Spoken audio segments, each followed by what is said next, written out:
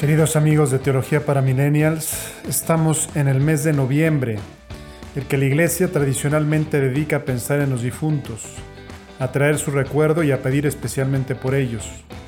Durante este mes se pueden lograr indulgencias yendo a los cementerios o a los columbarios y rezando por los difuntos.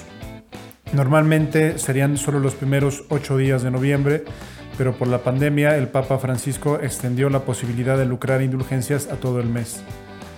Digamos que se nos invita a ver el papel de los difuntos en nuestra vida y a descubrir cómo de la consideración de la muerte podemos extraer nueva vida para nosotros mismos. Aunque pueda parecer paradójico, la muerte nos ayuda a vivir mejor nuestra vida. Nos enfrenta delante del realismo de su finitud y nos enfrenta delante de la necesidad de aprovecharla intensamente. En México, además, con maravillosa simbiosis, la oración cristiana por los difuntos se entrelaza naturalmente con las tradiciones prehispánicas de culto a los muertos. Baste ver la folclórica celebración del Día de los Muertos con todo lo que lleva anejo. Quizá la cristalización más pura de esta maravillosa síntesis entre lo pagano y lo cristiano sea el altar de muertos, que nos sirve para tenerlos presentes, para mostrar cómo perviven en nuestra memoria, pero también para rezar por ellos a través de los elementos religiosos que lo conforman. ¿Cómo están presentes los muertos, los difuntos en nuestra vida? Los símbolos tradicionales, por lo menos los que se ven en México, como el pan de muertos, las calaveritas de dulce con tu nombre en la cabeza, ¿verdad?, etcétera, se convierten en la manifestación tangible de una presencia vital. Están presentes en nuestra memoria, en nuestros sentimientos, pero desde una perspectiva de fe particularmente están presentes en nuestra oración. Ahora bien, recordarnos a quienes se nos han ido no es el único papel que juega la muerte en nuestras vidas.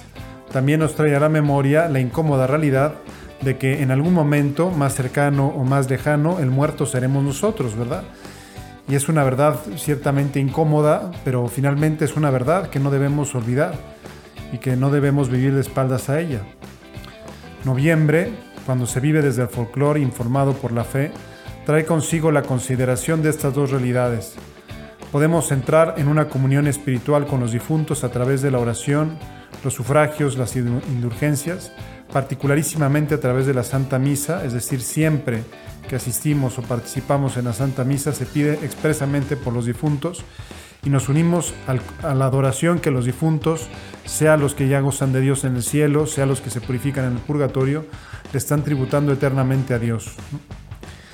Junto con esa realidad, la otra consideración que nos trae noviembre es la dura y saludable, benéfica consideración de nuestra propia muerte. Noviembre, con sus calaveras de dulce, con nuestro nombre impreso, nos conduce abruptamente al pensamiento de nuestra muerte y nuestro destino. Ello sirve como antídoto inigualable para doblegar el orgullo humano, la vana complacencia en nosotros mismos, el olvidar que somos profundamente finitos y limitados, la vana aspiración a ser como dioses. A veces nos gustaría ser como dioses, pero no, somos finitos, limitados, vamos a morir. Pues porque digamos que ocupamos un espacio muy pequeño en el espacio-tiempo del universo y entonces en ese pequeño espacio tenemos que construir nuestra propia historia, hacer nuestra propia aventura y servir y dar el salto para la otra vida, que es la vida que dura para siempre. Por eso la consideración de nuestra propia muerte resulta muy saludable para nuestra vida, porque al recordarnos su finitud y precariedad nos coloca delante del realismo y de la necesidad de aprovecharla, vivirla intensamente y encontrarle sentido. Nos recuerda que la vida es un don, es un bien, pero es limitado. No sabemos cuánto tiempo de vida nos quede y por lo tanto nos provoca el imperativo de aprovecharla intensamente. Se pone en evidencia el gran pecado que supone la pérdida de tiempo. ¿Qué significa aprovecharla intensamente? ¿Qué significa vivir una vida plena? ¿Qué da sentido a nuestra vida? ¿Tiene nuestra vida un sentido objetivo o nos encontramos ante la dramática situación de tener que encontrarle un sentido urgentemente? ¿Tiene sentido objetivo o cada quien le da sentido al sinsentido de su vida? Como puede observarse, la consideración de la muerte nos enfrenta abruptamente a una batería de preguntas nada banales, de difícil respuesta. Desde la fe, sin embargo, estas preguntas encuentran una solución sencilla e iluminante. Pero hace falta tener la sencillez y el candor de los niños para aceptarlas. Digamos que, así como la vida es un don, también lo es descubrir el sentido de la misma. Solamente tenemos que deponer nuestra suficiencia en nuestro orgullo y aceptar ese don que gratuitamente se nos otorga a través de la catequesis y de la enseñanza de la fe. El mes de noviembre, bien aprovechado y vivido intensamente desde la fe, se muestra así muy fecundo para nuestra propia vida. La consideración de los muertos nos recuerda nuestros deberes de caridad con quienes se nos han ido. La reflexión sobre nuestra propia muerte nos aboca a reflexionar sobre el sentido de nuestra vida, cómo la estamos viviendo, si la estamos aprovechando y si la vivimos del modo correcto y cómo podemos hacerla para vivirla más intensamente y para vivirla mejor.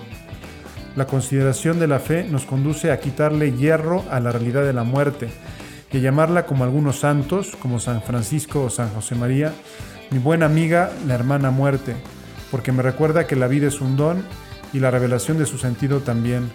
Nos recuerda que salimos de la mano de Dios y a Dios inexorablemente volvemos, nos dirigimos. Pues queridos amigos de Teología para Millennials, les deseo que aprovechen muy bien este tiempo de noviembre para rezar por sus difuntos, para entrar en comunión espiritual con ellos y para, a partir de la consideración de la muerte, replantearse su propia vida y ver cómo la pueden vivir más intensamente con mayor fruto. Hasta la próxima.